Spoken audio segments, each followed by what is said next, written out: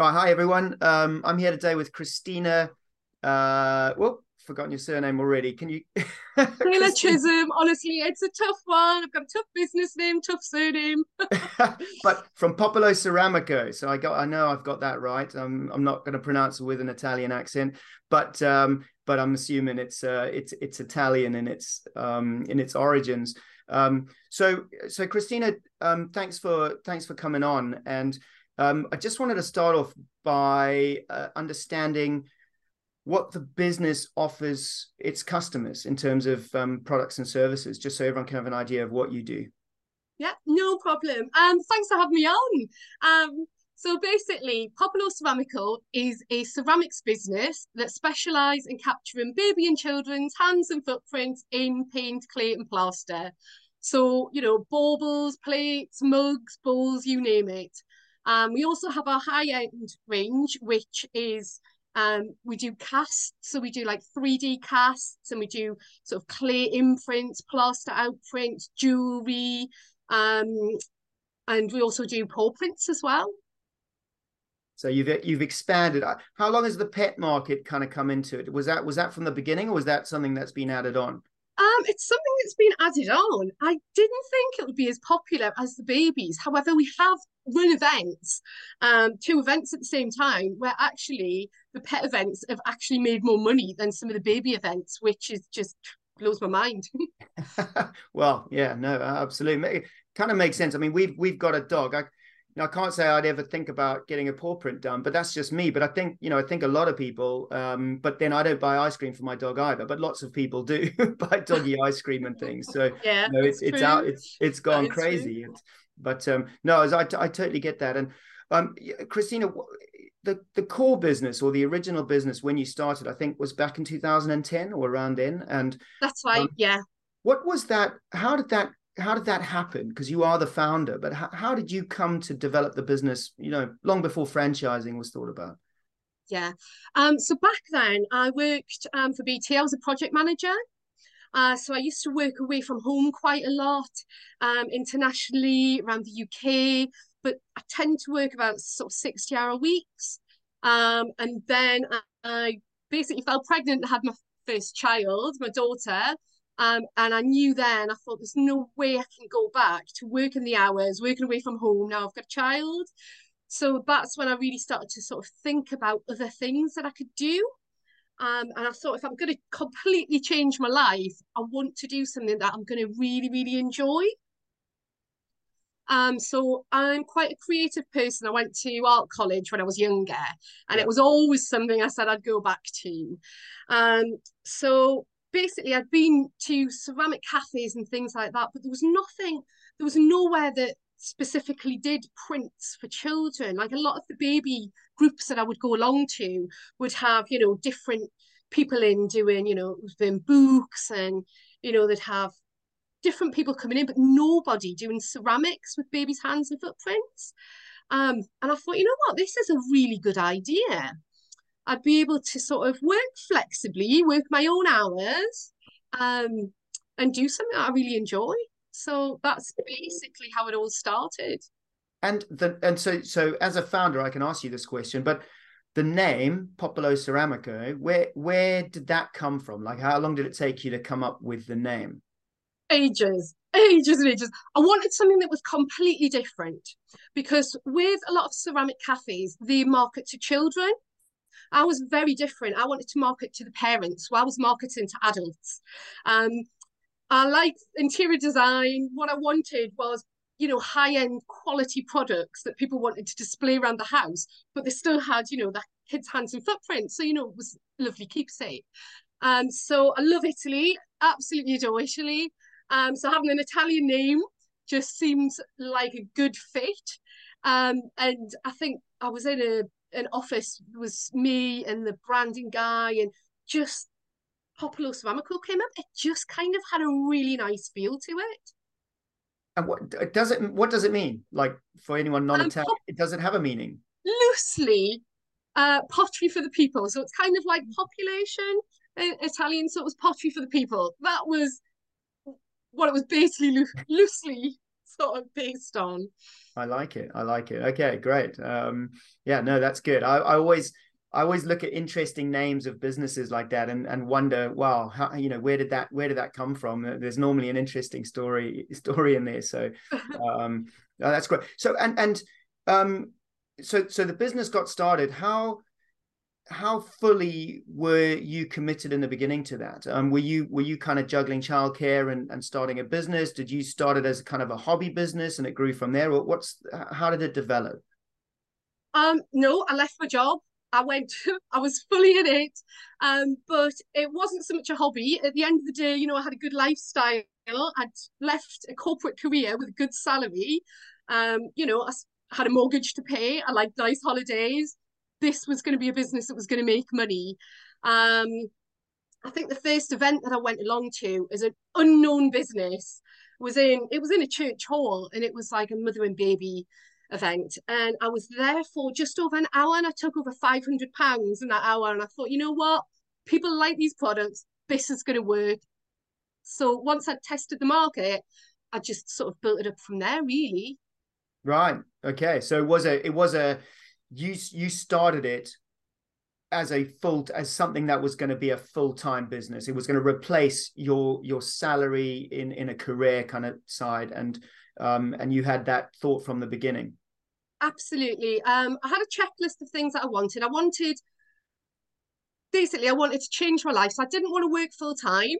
I just wanted to work mainly sort of term time around school holidays. I still had to earn a good income. And I literally just made a list of all of the things that I wanted to do. I loved ceramics, so that seemed like a natural fit. And obviously, because I was going to all these mother and baby groups with my daughter, I'd made all of these fabulous connections. So I rented space in my local pottery. So whilst I was going along to the groups, I was also sort of fine honing my skills as well. And so because I've got a business background as well, corporate background, what I did was had a business plan, worked out how much I would make per event and how many events I would need to do in order to make, X amount of money at the end of the year. Right. Okay. And it obviously went well. Yeah, That people love plan. the products, Yeah. absolutely love them. Yeah. To the point where, sometimes I had to actually take a step back and not do as many events as I'd originally planned because, I had a lot of work coming in. And at this stage, it was you were the creator. You were making all the products yourself. There was you didn't have anyone else helping you at that point.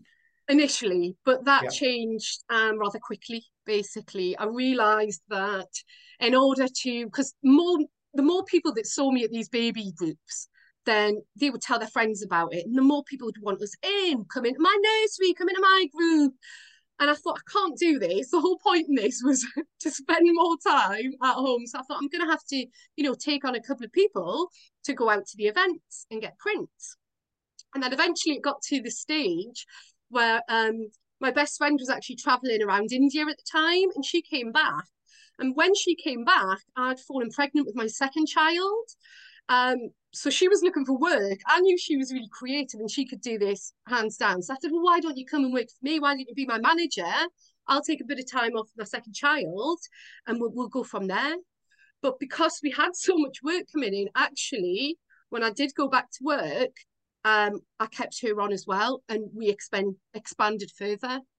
Okay. And so just to jump ahead a little bit, when did when did franchising come into any kind of thought process around developing and growing the business, and what was your understanding of franchising before that? Because I it's always really interesting because I think we all forget, we're all in franchising. We've been there, for some of us for quite a long time, me nearly 20 years now.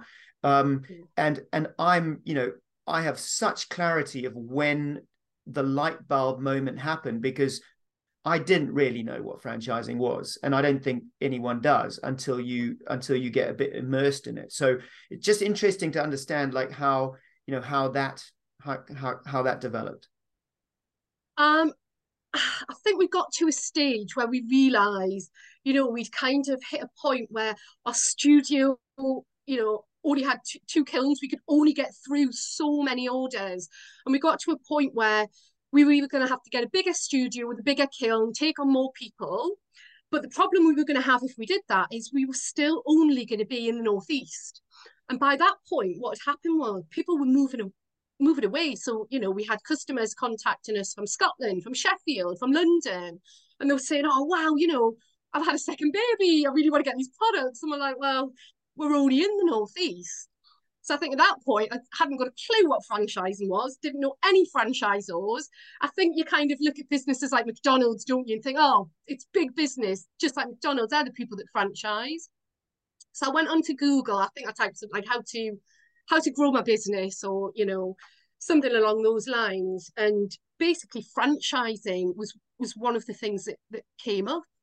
And I really liked the idea of franchising because I think when you become a new mother as well, it's really difficult to get a job that you enjoy, that fits into your lifestyle, and that actually makes money. I think those three things are quite difficult. So I thought to myself, actually, if I can offer this to other people, and because of my background in trading, I thought, you know, I would be able to do that.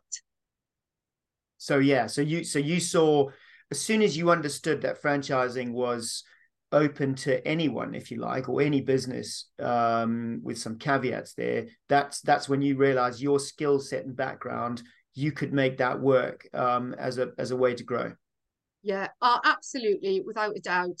I mean, at the time, I'm laughing because honestly, I can't even believe I'm confessing this to you. But at the time, I went on and I bought Clive Sawyer's book on how to franchise your business. Got that book, read it cover to cover, and thought, I can do this. So I took my first pilot franchisee on, probably earlier than I should. And I'm not gonna lie, I didn't even have a contract in place. I mean, it was just, I hit lucky. I hit really lucky. It's not something I would ever advise anybody to do. But literally, I was having the franchisee call up and say, oh, so what are the next steps? And I'd get the book and I'd flip to the page of the next steps. I'm like, right, so next I'll get the franchise agreement out to you, not realizing what a giant document and how long it would take. And I mean, it was just crazy. And you know, that's a good book, that, but you can't.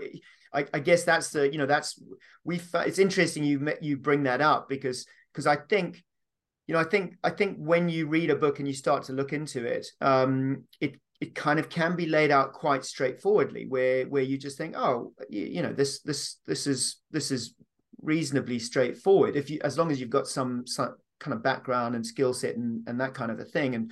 And but obviously the truth is always different, I found. And so what happened after that? I mean, how did you, because what we've seen over the years is that lots of businesses, they kind of, they try and do it themselves, you know, if that's the term to use, like a do it yourself franchise business, and they end up, you know, failing. And by failing, I mean they end up spending money in the wrong areas because they make decisions for themselves.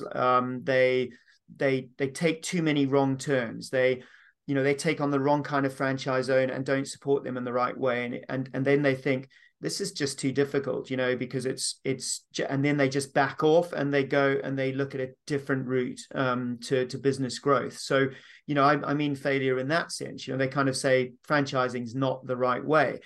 And actually the truth is they just didn't follow the right steps. So, I mean, what would you, how did you come through that initial, where you were kind of finding out for yourself that franchising was quite a bit more complicated than it can be written down? Oh, absolutely, without a doubt. I mean, if I had my time again, I would do it absolutely properly. You know, there's a lot of people, I mean, like yourself, who, you know, is a franchise consultant. You've been through this a zillion times. I'm just trying to do it from scratch. And as I say, I was very lucky. You know, I had a good pilot franchise. You know, the team that I then started to create, you know, they were a good team. I've got a good sense. But I think the problem is, if you're not so lucky and you haven't got that support and things go very wrong. And I've seen this happen to people and it is just awful. And then I think franchising, if you have a bad experience, I think, and you don't have any support there, franchising can be very, very different. Yeah, no, I agree. And Christina, so when was that? So to help me understand, how long ago did you effectively, franchise your business, if you want to use that term? So it was 2016. Okay. I was very keen on waiting until both of my kids were at school before I started franchising. And again, I was doing a lot of it myself, so it was a lot of hard work. Yeah. Had I have actually had a consultancy firm that I'd used, I would have saved myself a lot of time. Um, and had I had my time again, I probably would have franchised sooner. But for me, it felt like the right time because I was doing so much of it myself. Yeah. Yeah. And it's not a, we always, I always talk to people and I say, actually doing it yourself is a really good thing. Like navigating many areas of setting up as a franchise yourself as a business owner is a really good thing to do, as long as when you hit the hurdles which could really be a problem, or impact other people, beyond you and your time, if you like, and whether it's your money or whether it's your franchisees that you're trying to bring on board, that's the time that you really need to think, wow, maybe get some advice at this point, and just to be able to take the next step. So no, I think it's a very common, it's a very common story. And we often end up talking to people who have tried and gone quite far, and then something's happened and it's kind of freaked them out, and that's where they've gone, right, no, I just need to actually listen to someone else rather than just following the book and Google and all the rest of things that are out there. Yeah, So, totally. yeah. So along the way, where are you, Christina, as a franchisor now? What's your growth been like since 2016? Obviously, we won't talk too much about the pandemic, and because it's Yeah. that forever is going to be lodged in the history of franchising around the world, as a period of, for many, or for most, I would say, a period of just trying to survive. There have been a few franchisors that really actually grew really well, but that depended on their model.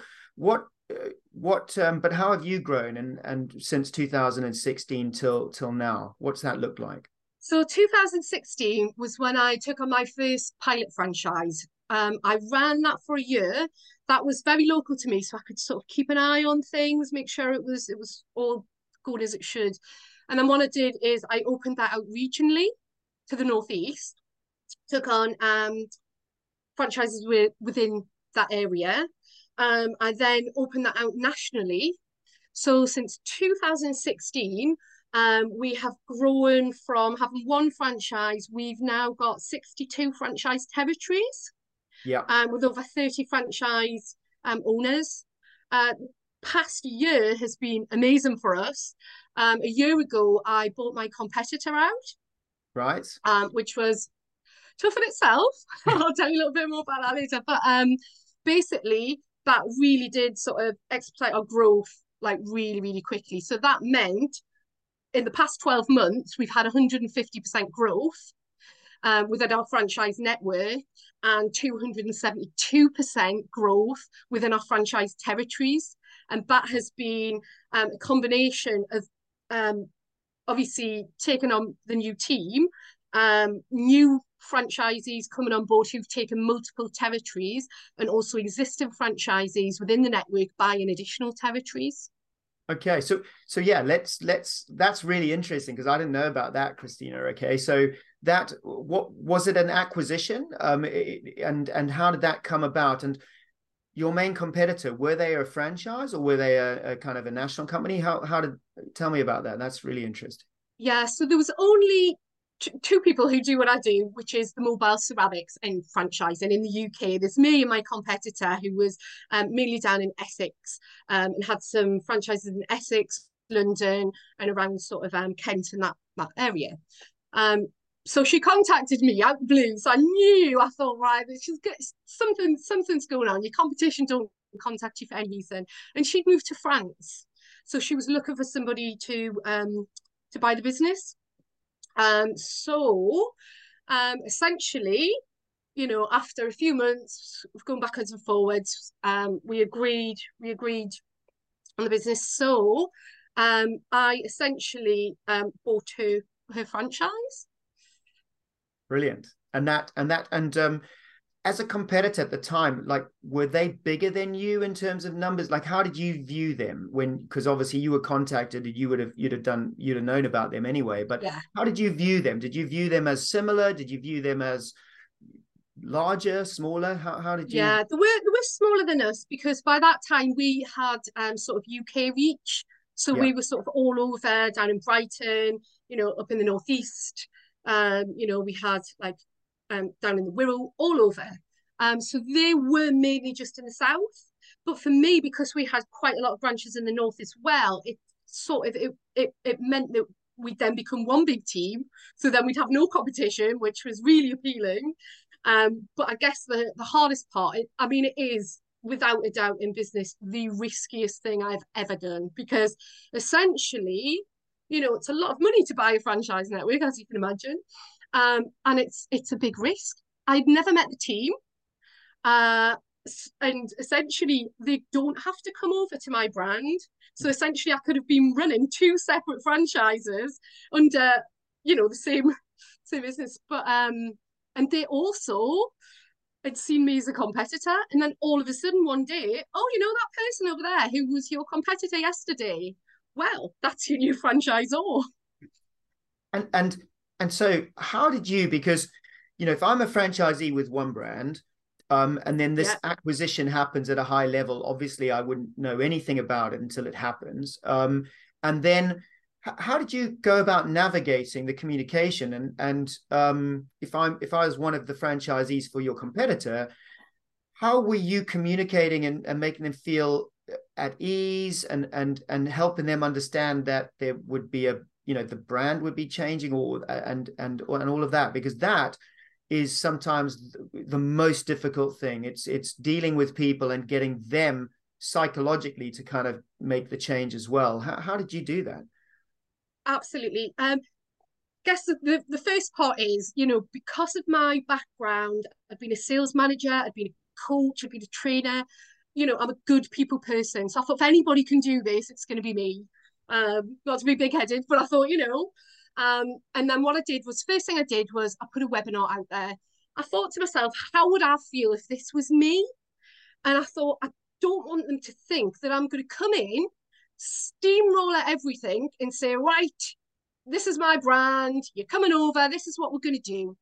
So what I did is in the webinar, I basically highlighted all the benefits of us becoming one big team and the fact that I wasn't going to steamroller all of the things that they did that we didn't. What we do is we'd look at it as a whole.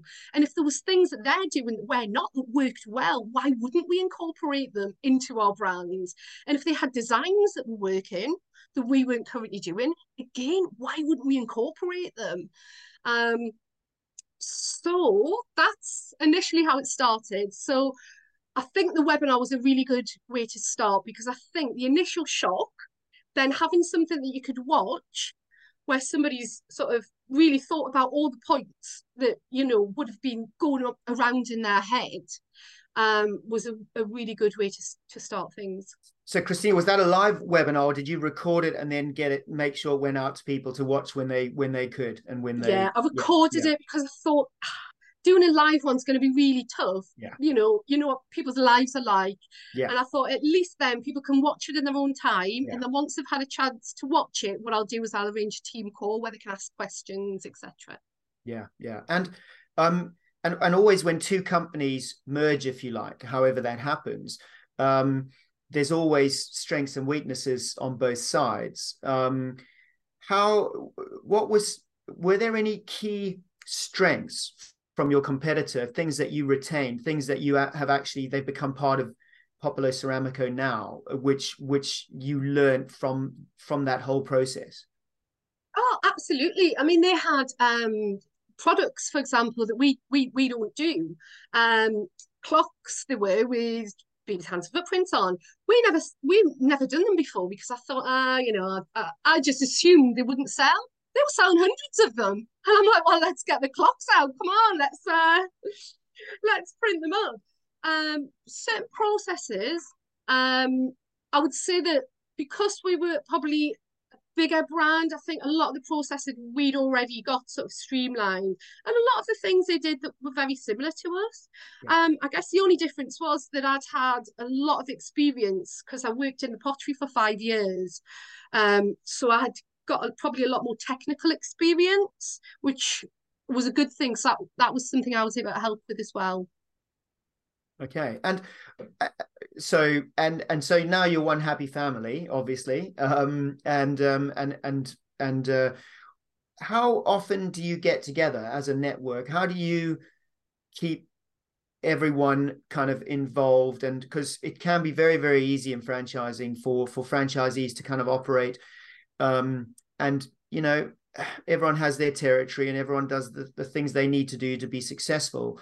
So it can become easy to just feel like you're on your own. What, as a franchisor, how do you draw the network together? What are some of the key things that you do to create that feeling of togetherness?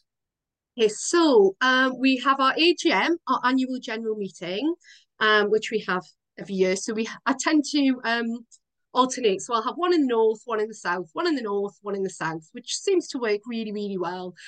So at that event, we talk about how we've done as a brand in the previous year, and also our plans moving forwards. I'm a big planner, love planning everything out. So tell everybody sort of what's been going on. It's a great chance for the team to all meet because they're all working independently. And although we've got a group chat and we have team calls, it's a good chance for them to sort of share ideas and what's working well and what could work better. So we have the AGM. We also have monthly team meetings as well. We do that on Zoom, and I always record them as well. So if anybody can't make them, they can always catch up. We've got the WhatsApp group, which everybody's part of, so they can all go on and if there's always somebody up. So we've got women on our team who are breastfeeding, who are up through the night. I'm up at 5:30 in the morning. There's always somebody around to answer questions. And the other thing we've got is a Facebook group. So if there's any updates or anything that happens in between the team call that I think people need to know about, I'll go on there and I'll do a live and I'll put it on there. Yeah. So there's good communication, and everyone feels that if they can always ask questions and get answers and know what's going on, basically, because that's a key thing. Absolutely. And to be honest, there's a few franchisors that I'm good friends with within the children's activity sector. We are all very similar and we all believe in good communication. And I think the brands that do really well are the ones that communicate. They have the same message, they have the same values. So yeah, I completely agree. And Christina, so tell me a bit about your franchisees, because if there's anyone listening and they're thinking, wow, actually, I quite like the idea of this business. And what makes up your ideal franchisee, like from what you've found, because you've dealt with so many people over the years, and you've seen, do they have to have a creative spark? Do they have, do they have to be the creative, or is it more than that? And just help me understand what that profile looks like. You don't necessarily have to be creative, but we always look for people who enjoy being creative. So we've got like our own font that we use, we've got our own stencils, we've got our own designs, we give everybody full training and all of that kind of thing. However, at Christmas especially, when it's really, really busy, you've been to an event, you come home, sort the kids out, and then what you tend to do is get all of the items where you've got all your prints on and do all the painting and design work on an evening. So if you like being creative, then you'll have the TV on, have a cup of tea, paint them up on the kitchen table, which is how most of my franchisees operate. If you don't like being creative, that suddenly turns from being something that you really enjoy doing to a chore. So we always look for people who enjoy being creative. We always look for organized people because, you know, that kiln can hold 80 baubles. So if you've got 3 or 4 groups that you've got on the go at once and you've got order books, you need, you know, these orders going out 2 weeks later, you go to this group tomorrow, you've got to be on the ball basically. So we always look for people who are organized. So creative and organized, and also, you know, approachable, outgoing, friendly. You're going to be talking to group leaders, you're going to be talking to parents. So that's something that we always look for as well. Yeah, great. All right. Thanks, Christine, on that. And so just if you stand back and look at your franchising journey, which is still continuing, and is at an early stage, really, because you're going to grow and grow and everything that goes along with that. What are the key things that you would do differently if you had that time again, knowing what you know about not just franchising, just I guess about setting up a business in the first place, how that went into franchising, taking on franchisees, finding franchisees, supporting them, and everything in between. What are some of the key things that this is just to really help other people that are maybe just starting this journey or at an early stage, or maybe even down the journey as well. What are some of those things that you might have done differently? Realistically, I should have definitely franchised earlier than I did.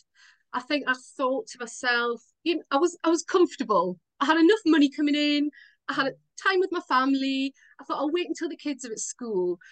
But in reality, had I have actually got more advice earlier on, and had I have actually started earlier on, I would have grown a lot quicker and I would have been in a much better place now. Whereas, I mean, I'm not in a bad place, don't get me wrong, but I would have definitely started earlier, knowing what I know now. Yeah, so that's the key thing, you know, for you would have started earlier. And that's not a bad thing, right? So that's nothing negative at all. And you know, again, you've got to prove that your business works well, which it obviously was, but it was working well for a while. That's your point, isn't it? So you had a great business for a long while, and that's why the franchising option could have come sooner. When you had got your offer together, I mean, we call it a blueprint, right? When you've built your blueprint of the business, what key things did you learn about attracting the right people? Because that's always a big step, is can I get people to show an interest in my business model? Because that's what franchising is all about. What would you have done differently, if anything? I mean, you might have just nailed it, but I'm always interested to hear where you went, where you spent money, where you put yourself about to attract people that wanted a Popolo Ceramico franchise. Essentially, I think, I mean, I did waste a lot of money on Facebook ads and things like that, and what I did was I targeted everybody. Yeah. I targeted everyone who would want a franchise. I didn't want to leave anybody out. What I should have actually done is sat down and went, actually, you know, I pretty much know now that it's creative mums in general that want a franchise, normally between about the age of 26 and 56, I would say. I didn't know that then. I literally would just go out and target everybody. So I would have definitely been more niche when I was targeting. And that's probably a bit of hindsight, though, isn't it, Christina? So I think I see it all the time. You've got to, in a way, you've got to cast the net wide without wasting too much, marketing budget and money, which can happen very easily, especially when you go with the digital world we live in now.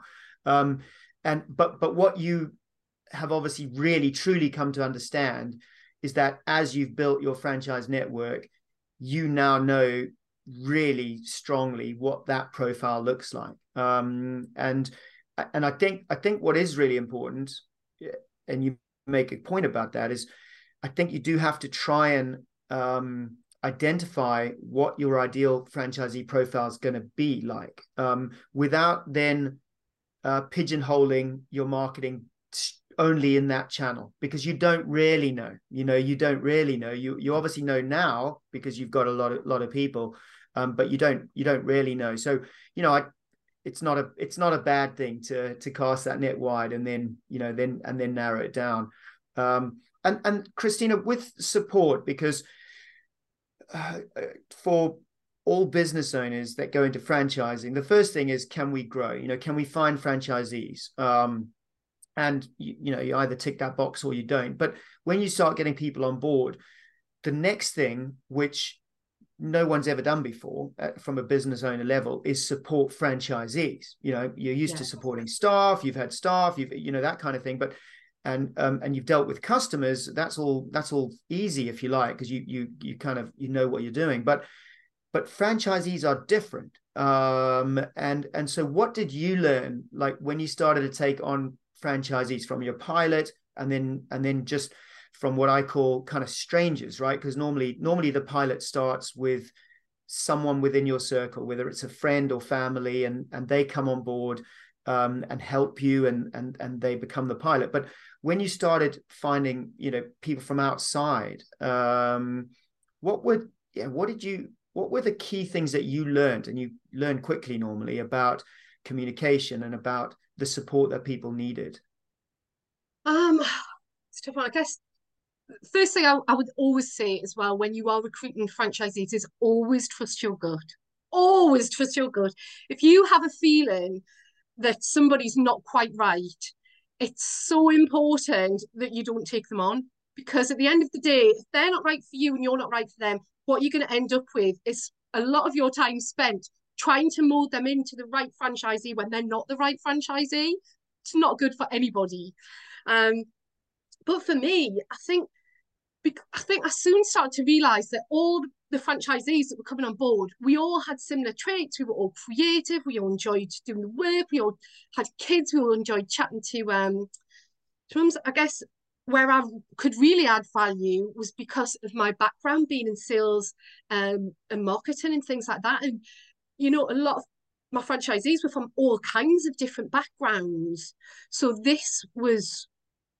I knew this was where I could really give some good support and help them on their journey.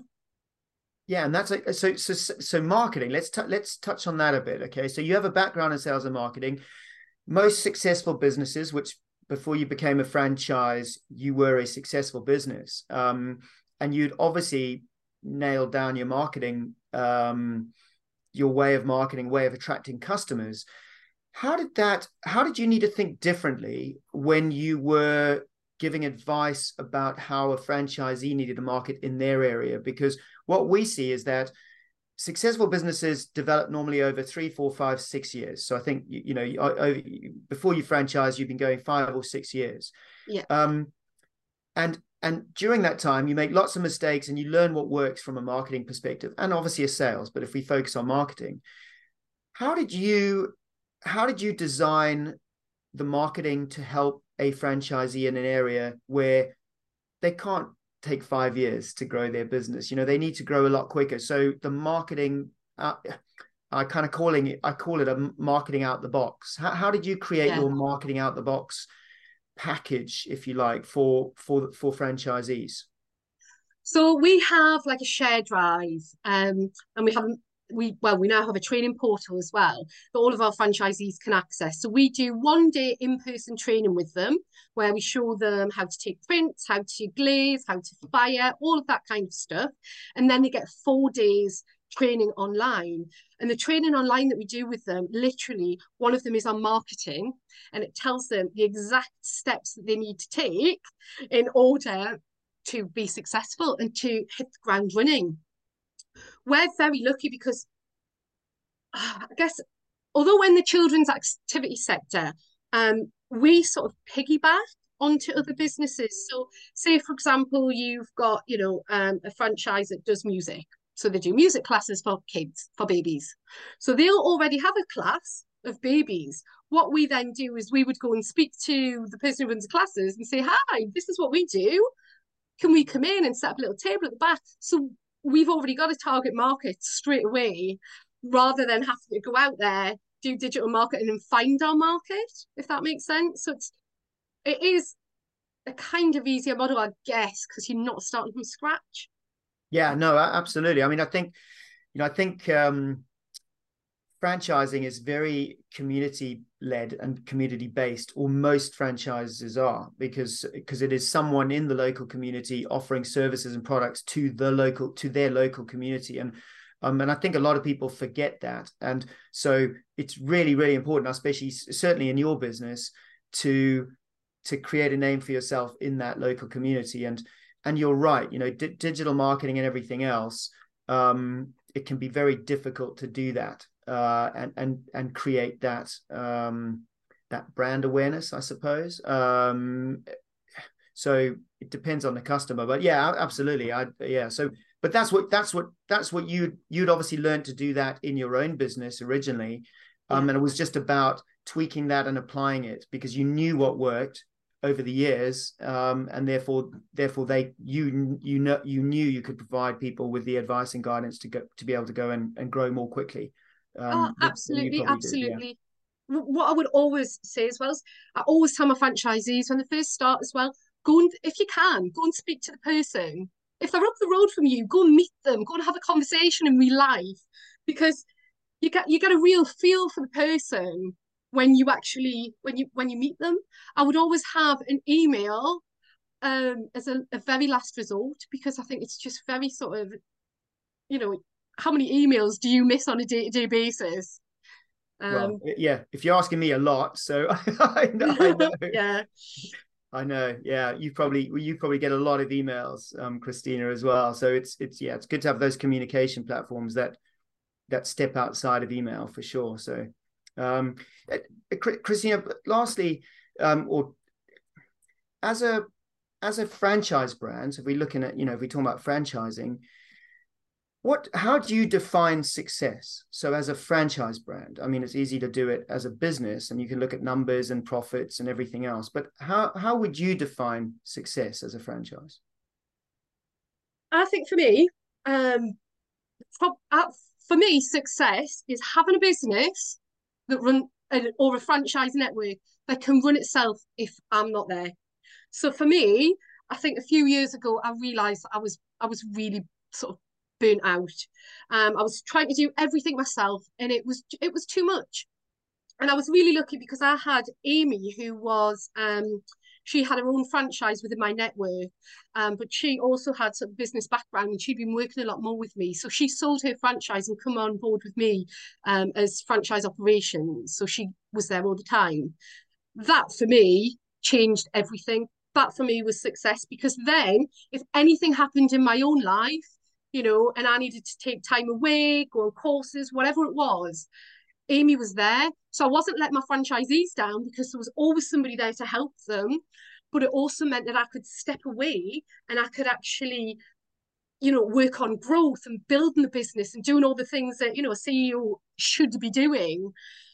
So for me, real success is having those processes in place so you can run a successful business. Everybody's happy. You've got a good team, and yeah. No, that's good. Oh, yeah, it's the old cliche, isn't it? As a franchisor, you really need to be able, and as a leader of the franchise brand, you need to have time to work on the brand, not just in the business, and that's what you're talking about there. And Christine, I know you like planning. You've talked about it. Think into the future. What do your plans look like? Do you like if you wrote down your 5-year plan for Popolo Ceramico, and you might indeed have done that, what does that look like? Like where do you see this going? So within the next couple of years, we'd look to have at least 100 franchise territories in the UK. Of the One of my franchisees is Australian, and she's gone back over to Australia. So we're looking at taking Popolo Ceramico into Australia. I also want to expand into other countries as well, look at master franchisors. So that might be another conversation we'll have to have separately. Okay. But yeah, I think now that we are the only people doing it, it would be crazy not to go for, crazy growth and just take it as far as we can. I like it. I like the ambition, Christina. It's what every good franchise brand, I think you what I've found talking to lots of people is that you grow ambition, and that ambition grows bigger the more success you have at a country level, in the UK in this case. And so yeah, well, look, Christina, thanks so much for your time. And good luck with all of that. And I'm sure we'll see each other around. Absolutely, honestly, thank you so much for having me on. It's been great to catch up again because obviously we've met in person a few times now. But yeah, it's been really good, and thank you very much.